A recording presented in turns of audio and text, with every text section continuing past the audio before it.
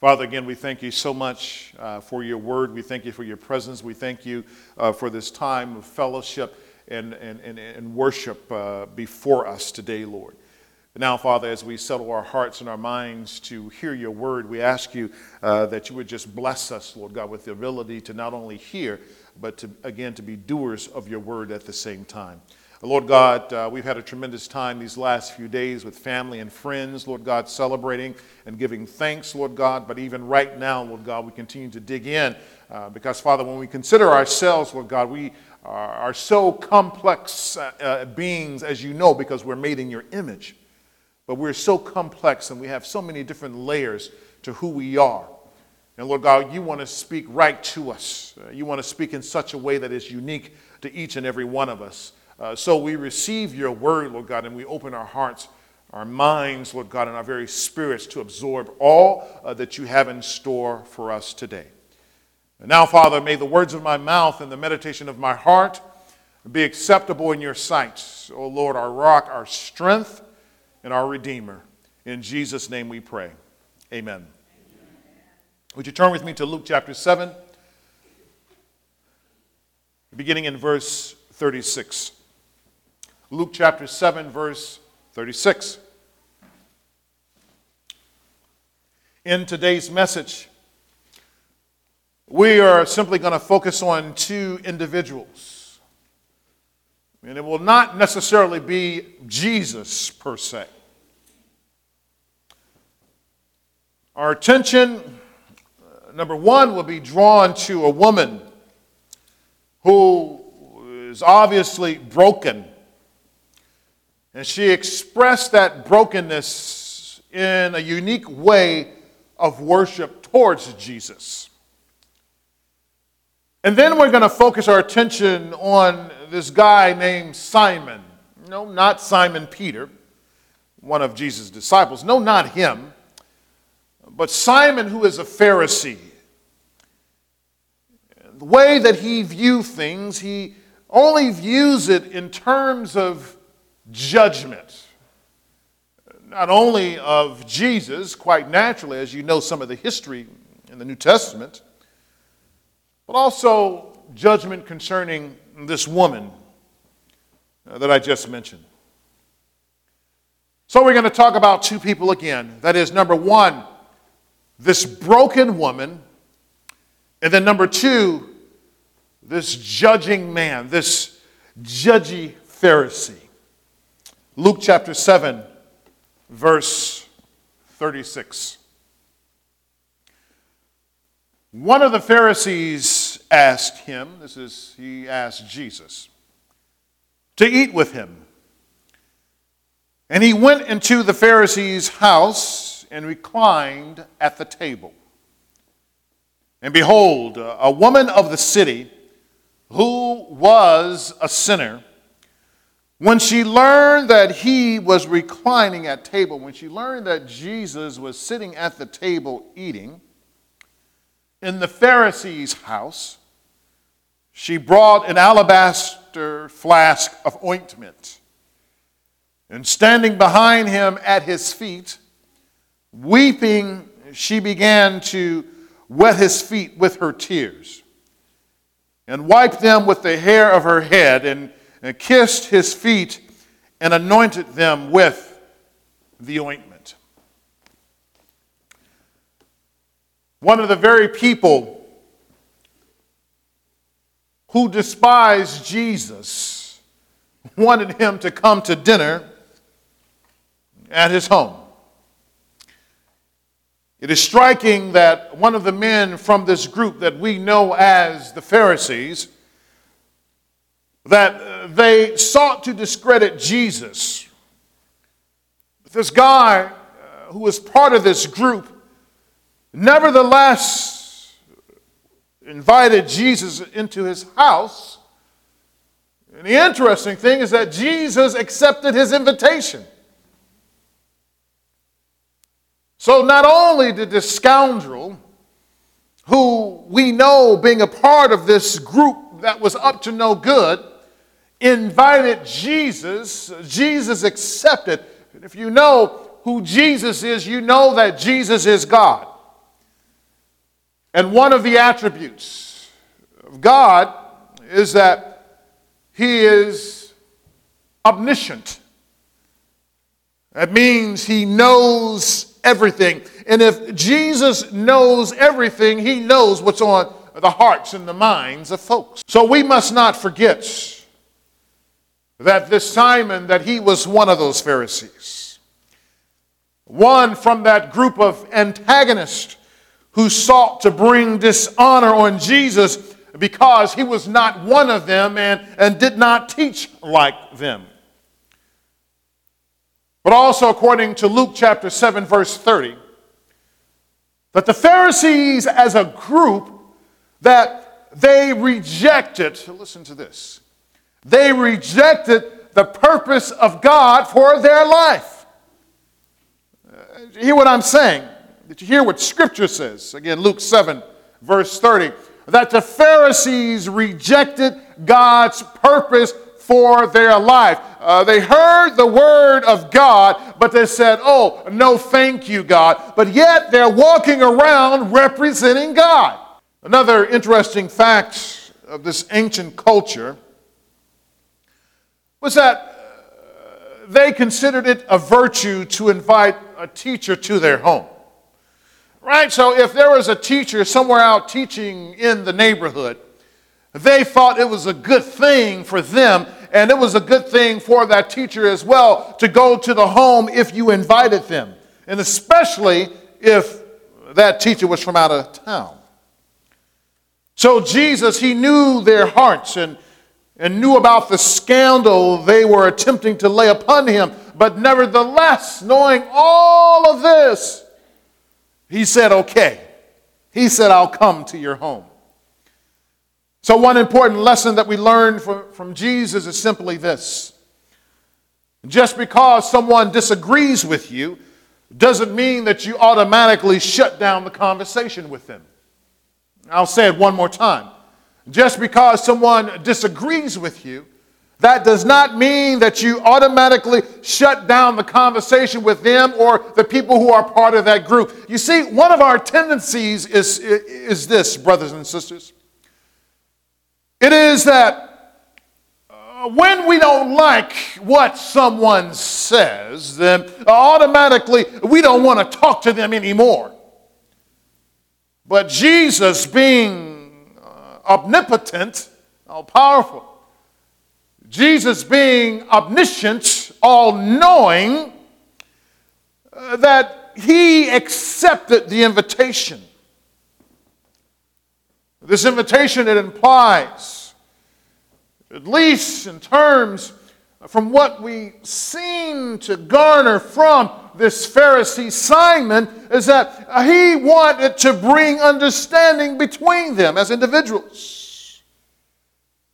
But according to Luke chapter 7, verses 31 through 34, no matter how much Jesus would try to explain to these men, he would never, ever make them happy.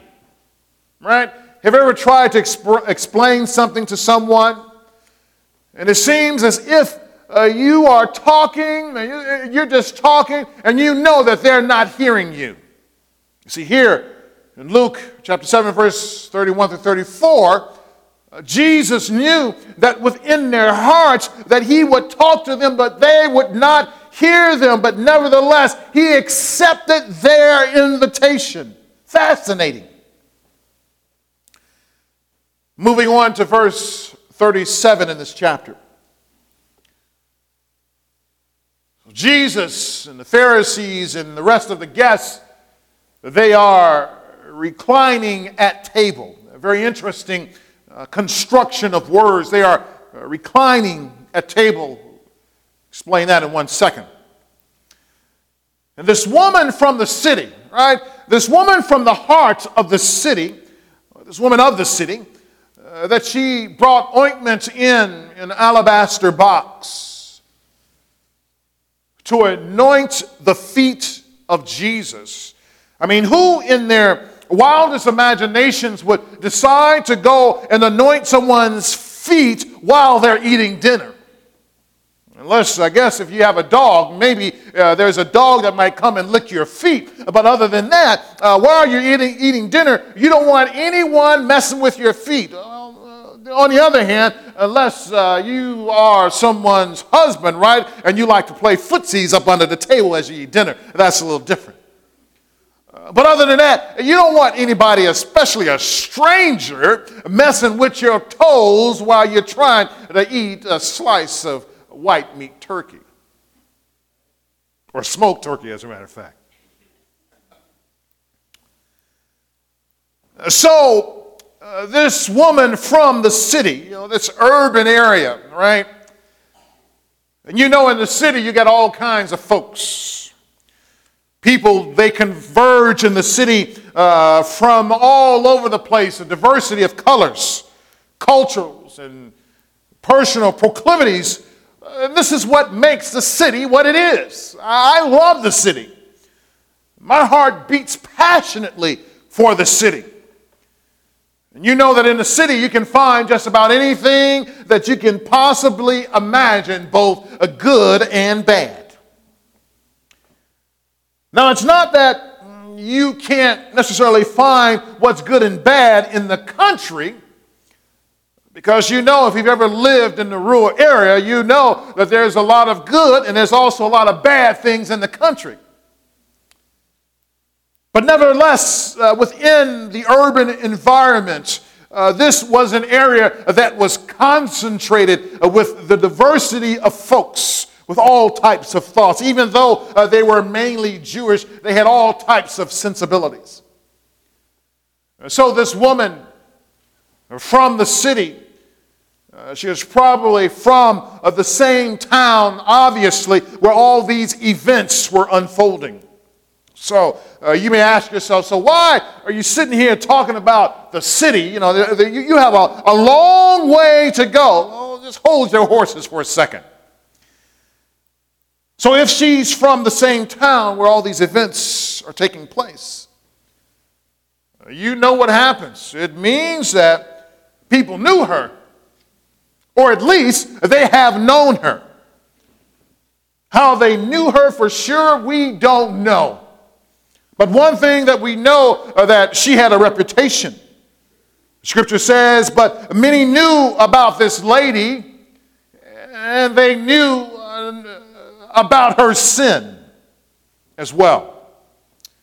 She was the type of woman that had a reputation in the neighborhood. We had a lady like that in our neighborhood. I'll never forget her. But she wasn't quite like this lady, I don't think, anyway.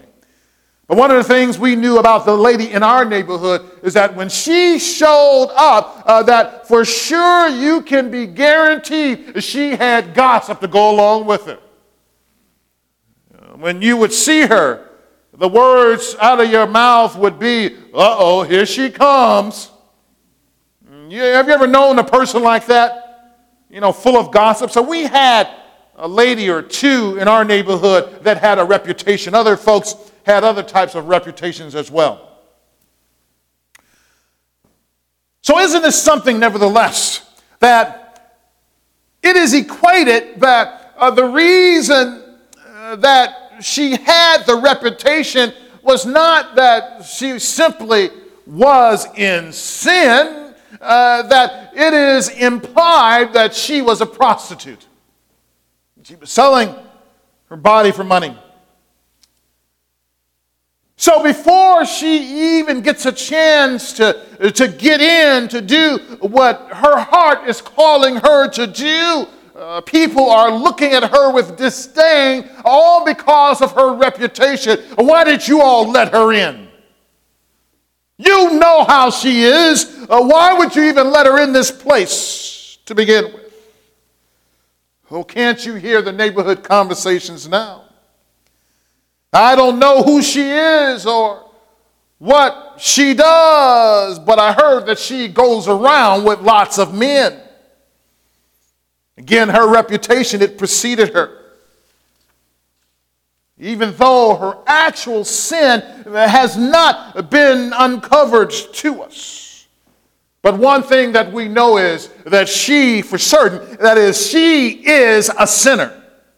She was a sinner. So isn't it interesting that the name in this passage here, the name of the city is not mentioned? Neither is the name of the woman mentioned in this passage. So since the name of the city is not mentioned thus far, and since the name of the woman is not mentioned in this passage thus far, that the focus is on she is no good. So the writer, Dr. Luke here, Lucas, right? He's trying to draw our attention not necessarily to the city, even though lots of things go on in the city, and not necessarily to her name, but the focus goes on like a magnifying glass to the fact that she is a sinner. Who wants to be called a sinner? No one wants to be called a sinner. You tell your friends that, you have sinned and you fall short of the glory of God. Some of them will give you pushback. But here, this passage, it points to the fact that she is a sinner. This is quite fascinating, especially given the relational climate of our nation surrounding men and women today. This ancient time was also male-dominated, as you know. But here we find, at the very forefront of our story, a sinful woman. Some may even say, why would you speak of women in these terms when there are so many men that are much more sinful than women? We must, however, look at this in terms of how God sees it and how God wants us to see it, and that's in terms of all people. Again, God says that all have sinned and fall short of God's glory. Therefore, all are in need of His grace and His mercy. But in this instance, the focus is on the sinfulness of this woman. We already know. You start with Scripture, it starts with Eve, but you go on from there, and most of the missteps, probably about 99% of the missteps within Scripture are created by men. So it is people that have sinned. And I believe that one of the reasons that her sin is not necessarily mentioned, because God wants us to put ourselves in her place. Not as prostitutes, maybe not. It could be, right? But what is your sin? God says that put yourself in her place, put your sin in her place. God wants you to see sin as your sin. See her sin as your sin. Therefore, concerning sinfulness, neither men nor women get a pass. So should a person of ill repute be allowed to mingle with respectable people? Should a person of ill repute, someone whose reputation precedes them with a bad reputation, should they be allowed to come in and integrate themselves among those who have respect within the community? I mean, come on, why? If she had this reputation, why would they even allow her to come to this dinner in the first place? People during this time who were well-to-do, that oftentimes what they did was when they had a banquet or when they had a big public dinner, they would set their servants at the front door. It's like you invite people to your house to have dinner, right? And one of the things that keep everybody from coming in into your dinner is not only the door, but whoever keeps the door as well, right? Here's an example, right? Over my father's house this past Thanksgiving, the doorbell rings. I walk to the door. I don't know who it is, but I open the door. He says, yeah, I need to speak to so-and-so. I'm like, yeah, okay, just wait right there. He said, well, no, let me come in. I said, let you do what? And then all of a sudden I get in my rooster pose, right? I'm like, let you do what? Oh, no, I can come in. It's okay. I said, no, it ain't okay. I said, you are going to, I don't care who you are. I said, you're going to stand right there. until I get the person to make sure you are who are. So if you are the doorkeeper, you are responsible for who comes through that door. So these wealthy individuals, when they would have a banquet, they would be responsible to make sure that any old Jane, Dick, and Harry come into the banquet. But in this case, this woman of ill repute, she makes it into the door. Well, you see, one of the reasons this is because you had various levels of people who had different types of dinners throughout this society, right? You had the wealthy who would have their banquets and their dinners, and they would put their servants at the beginning at the front door, making sure that not anybody comes in there. And then you had the Pharisees, right, who were supposed to represent God. And when they would have a dinner, they would basically invite the community. You had the table, right, where all the special guests would sit, and then everybody from the community would sit on the outskirts of the hall. And they were expected generally, especially if there's a teacher, that you would come in and you need to be quiet. And if you asked a question, you had to be very respectful of that person. In this case, that's what it was, Simon the Pharisee, that he had a dinner and he invited the community into it. A Pharisee invited the community into his home to have dinner. So one of the people who slips in is this woman, this very sinful woman. So in our passage, we discover that she finds out, again, verse 37, 38, that Jesus was having dinner there, that he was present. So she comes into that place and she brings an alabaster box, King James Version, right? Alabaster flask of ointment to anoint Jesus. This alabaster flask, or container, could have been used as a tool of her trade. So what are you talking about? Well, it is speculated that maybe this was one of the perfuming things that she would use to make it smell good where she took care of her business. Well, why didn't she use olive oil?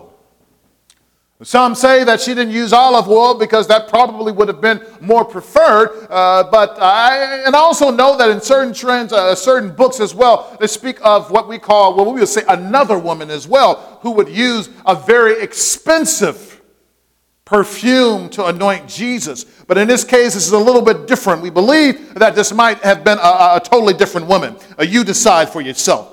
But in any case, the olive oil would have been more expensive than this perfume. So therefore, she chose a cheaper perfume mixture. But for this woman, this perfume was just as expensive. Why? Because it was obvious the only thing of value that she could afford. There's a saying that goes, one man's trash is another man's treasure. So whatever the cost of that perfume, it was of significance to this woman. Did this woman know of the things people said about her, though? Maybe. In comparison to other people's occupations, she may not have had the greatest view of herself. People are calling you names all over the place. But like most people, when they are in a crunch, people do whatever they need to do in order to get by, don't they? And I believe for this woman, it was the same thing.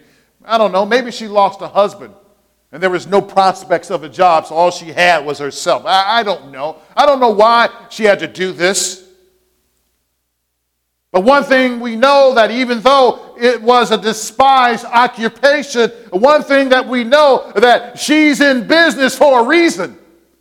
Somebody is keeping this woman in business. So somebody likes what she's doing.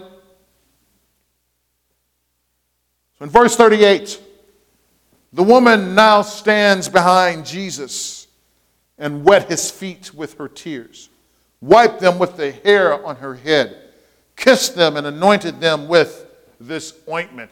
What in the world is he? He's having dinner. Is she up under the table? What is going on? Well, here you go. It's a very quick one.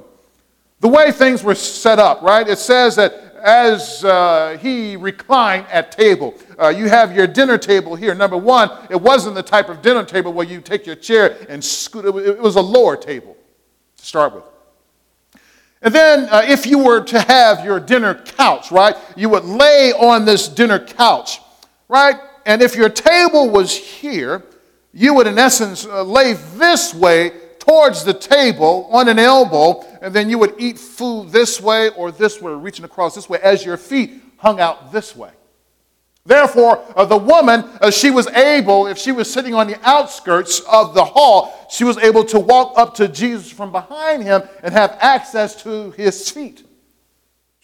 She was crying her tears and wiping them with her hair and then anointing his feet with oil. That's why it mentions this. It's not anything that's super bizarre. She's not up under the table as we would have a table. No. But why doesn't Jesus stop her? She is committed in her heart to demonstrate a deep appreciation for Jesus. With her weeping, maybe she realized that there was no way back from the road that she took in her sin. See, she realized that once she entered into that sin, if it was prostitution, that once she entered into this sin, that there was no way for return. See, once I do this, I'm scarred. Not scared. I am scarred for life, emotionally. Who's going to love me like I need to be loved? Who's going to marry me? Who's going to marry a prostitute? Who's going to marry a woman that has been with many, many men now? Who's going to want to have children with me now? She has reached a point of no return. The men knew about her. Some men appreciated her, but they would never, ever have her as wife. What do you do? All she could do was cry. As she wept with the tears streaming from her eyes. You see, anytime we see anyone weeping in Scripture, we realize that a decision has been made or something tragic has happened. So with this woman, something tragic has happened.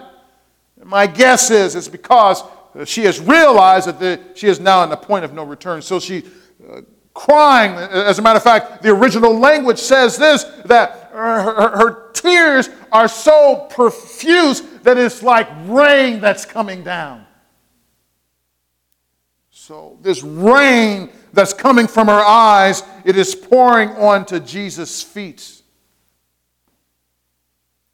His dirty feet.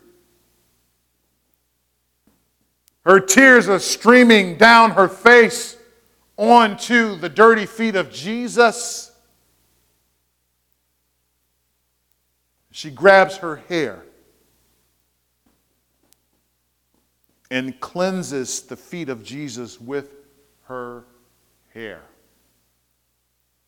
We just finished talking about this a few weeks ago, how Jesus, that he was trying to demonstrate what true leadership was. And as he explained this to his disciples, he did it by showing what servant leadership was, by doing the menial task of washing their feet. Remember what Peter said? Peter said, no, you will never wash my feet. And Jesus said, if I don't wash your feet, you will not have any part in me.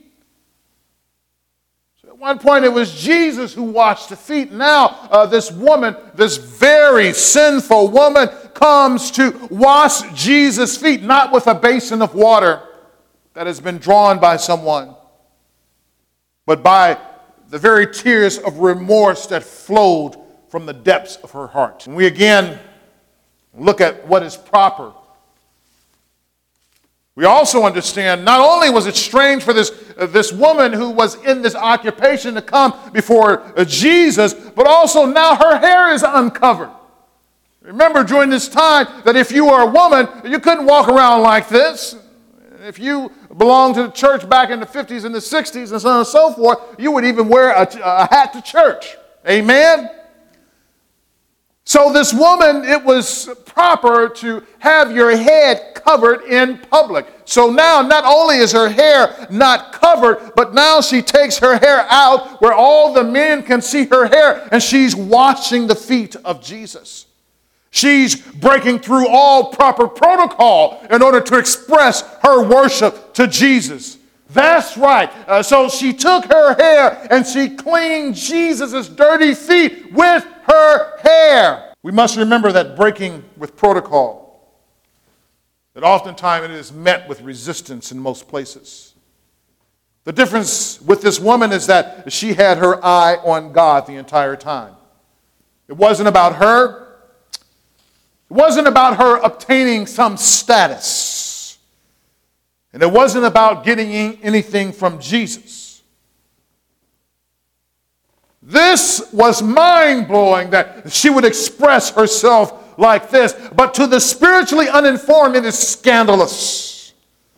To the unaware, this could shake the foundations of that religious leader's reputation which Jesus had been building up over time. In Luke chapter 7, verse 22, Jesus told the disciples of John the Baptist, "Go and tell John what you have seen and heard.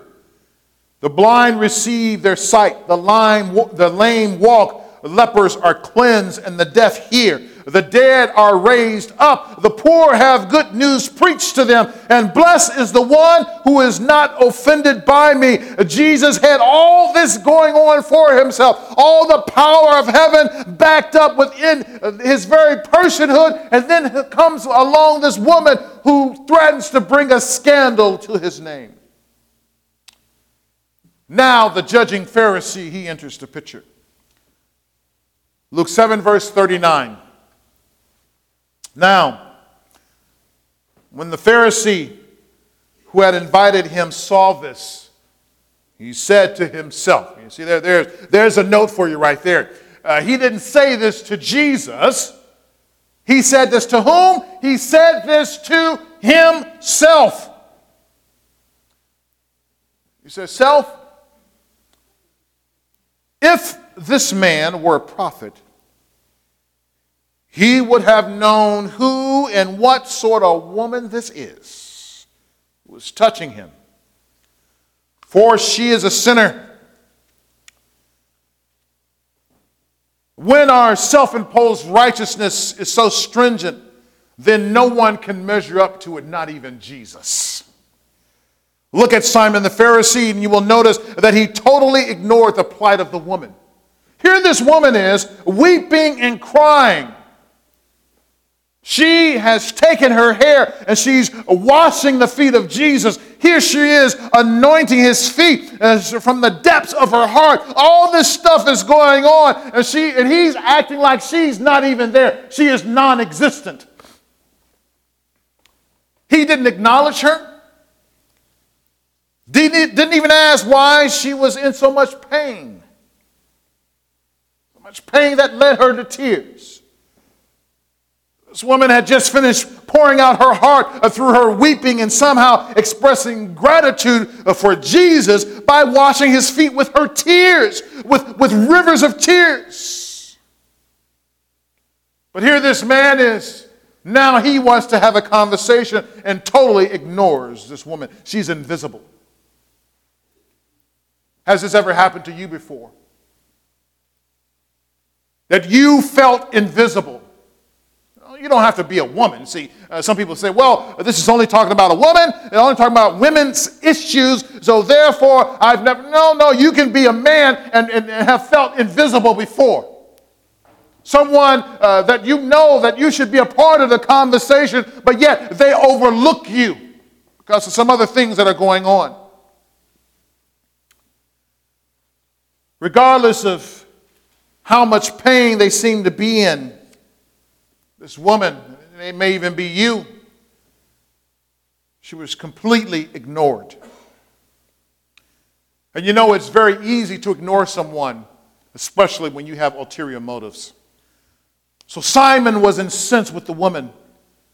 He was really seething on the inside because of Jesus. His feelings were a reflection not necessarily of the woman's action, but of Jesus, who according to Simon, that Jesus had the responsibility as a religious leader to keep the riffraff away from the holy men. I recall years ago, there is a preacher, I will not mention his name, you would know exactly who I'm talking about.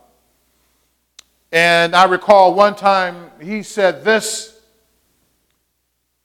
He says, I don't let anybody touch me. Because if I allow anybody to touch me, then virtue will flow out of me. You see, he was putting himself as if he was more holy than Jesus. So anyone that cannot be touched, that is someone that you need to run from. This responsibility that he had, that it reflected the prevailing attitudes of the Pharisees, who had set up many roadblocks to prevent people from getting to God. Simon was disheartened at Jesus. In other words, if you are a Pharisee, how are you going to lead people to God if you can't even get to Him yourself because you have obstacles in the way? Simon therefore falsely equated Jesus with the people who wanted to come close to Him. He said if Jesus was a prophet like everyone is saying, then there is no way in the world he should allow this woman, that is, to touch him. Never, Jesus, that is wrong. Do the company you keep, is it a reflection of who you are? Is the company you keep a reflection of who you are? Before I answer that question, you need to know first who you are and how strong you are. Why? Because there's some people you know that God has brought you out and He has brought you a long way. Can you say amen to that? God has brought us all a long way and we never want to go back. But sometimes God calls us after He's brought us a long way. He calls us to go back and to minister to all of our friends. Amen? But if you are not strong enough in the Lord, let's say if you were an alcoholic, and you know you're not strong, and you know you really want to minister to your friends who are alcoholics, but you can only meet them in the bar, then if you are an alcoholic and you know that you are not totally delivered, then the last place you need to find yourself is where? In a bar. Amen. Or you may even be a woman who said to yourself, I really want this man. You know how it goes. Well, I know he ain't saved. And I know he's not right. But I believe that, you know the story, right? Once I do what? Once I marry him, then I'm going to get him saved. You better think again, because number one, can't none of us save anybody. Number two, you're crossing what Scripture commands, and it is not to be unequally yoked with someone. So if you are dating someone who is not saved, you better run, and you better run fast. Did you hear what I said? Ladies and gentlemen, boys and girls of all ages, right? If the person that you are dating is not saved, I don't care how fine they look. I don't care what kind of blue suit they get on, right? My wife, it doesn't matter. You better run and you better run fast. But you may be saying to yourself, but you don't know, I've been looking really, really hard for this man. He's going to take you under. He's going to take you under, because if you're willing to sacrifice God's word in one area, you will sacrifice God's word in other areas as well, just to keep that man there. Guaranteed. That's the way it works. Would you say easy for you to say because you're already married? Well, it doesn't matter. Me, it's something else, right? With you, it's this. Me is something else. God is always calling us to obedience, regardless of where we are. Can you say amen? So do the company you keep, is it a reflection of who you are? Paul says in 1 Corinthians 15, verse 33, do not be deceived. Bad company ruins good morals. 1 Corinthians 15:33. Do not be deceived. Bad company ruins good morals. Did Paul get something wrong? Or was Jesus wrong? Well, look what Paul says again here, again in 1 Corinthians chapter 9, starting in verse 20. Paul says this. He says, to the Jews I became as a Jew, in order to win Jews. To those under the law, I became as one under the law, that I may win those under the law. To verse 21, to those outside the law, I became as one outside the law, that I might win those outside the law. Verse 22, to the weak, I became weak, that I might win the weak. I have become all things to all people, that by all means I might save some through Christ, is what he means. What he means is that he's not entering into this time of sinfulness. What he means is he's meeting people where they are. He's meeting them where they are. Well, then, did Jesus get it wrong? Of course not. Look at Matthew chapter 11, verse 19. Matthew 11, 19. Jesus says, the Son of Man came eating and drinking. And they say, look at him, a glutton and a drunkard, a friend of tax collectors and sinners. Yet wisdom is justified by her deeds. If you never go to where sinners are, then how can you lead them to Christ if you are never present in their life? Ironically, Jesus is now eating and drinking with the Pharisees here in Luke chapter 7. But given all of that, Jesus never stopped the woman. Jesus never stopped the woman from doing what she was doing. He never bowed down to the religious pressure of the elite of the day who were judging his very moves. Why this woman came to him in the first place? Because Jesus was approachable. Jesus was approachable. Look, brothers and sisters, one of the things that we must be approachable. Amen?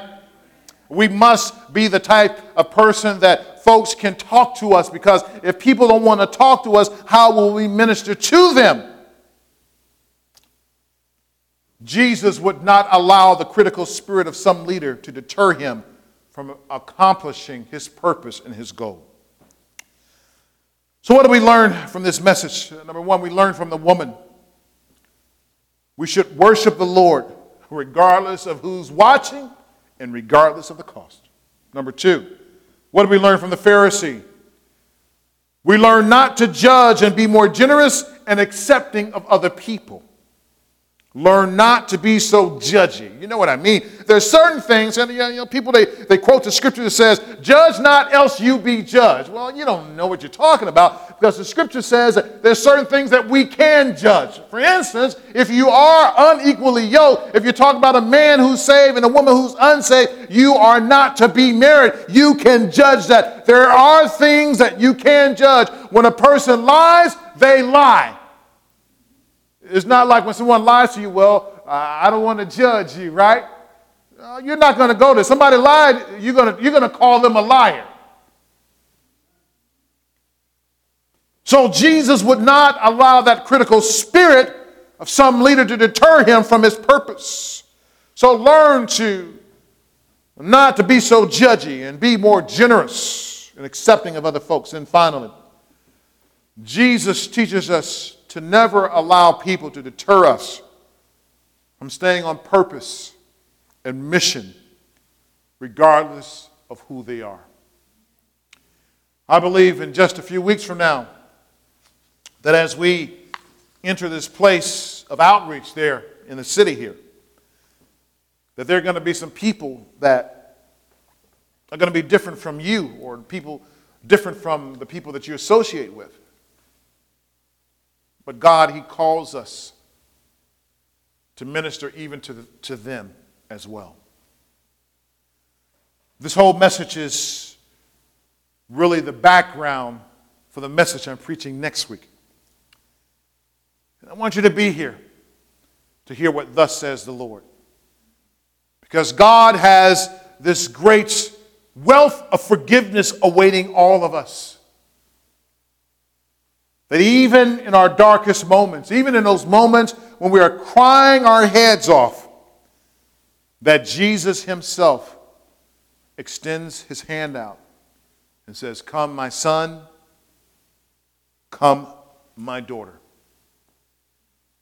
Let's pray.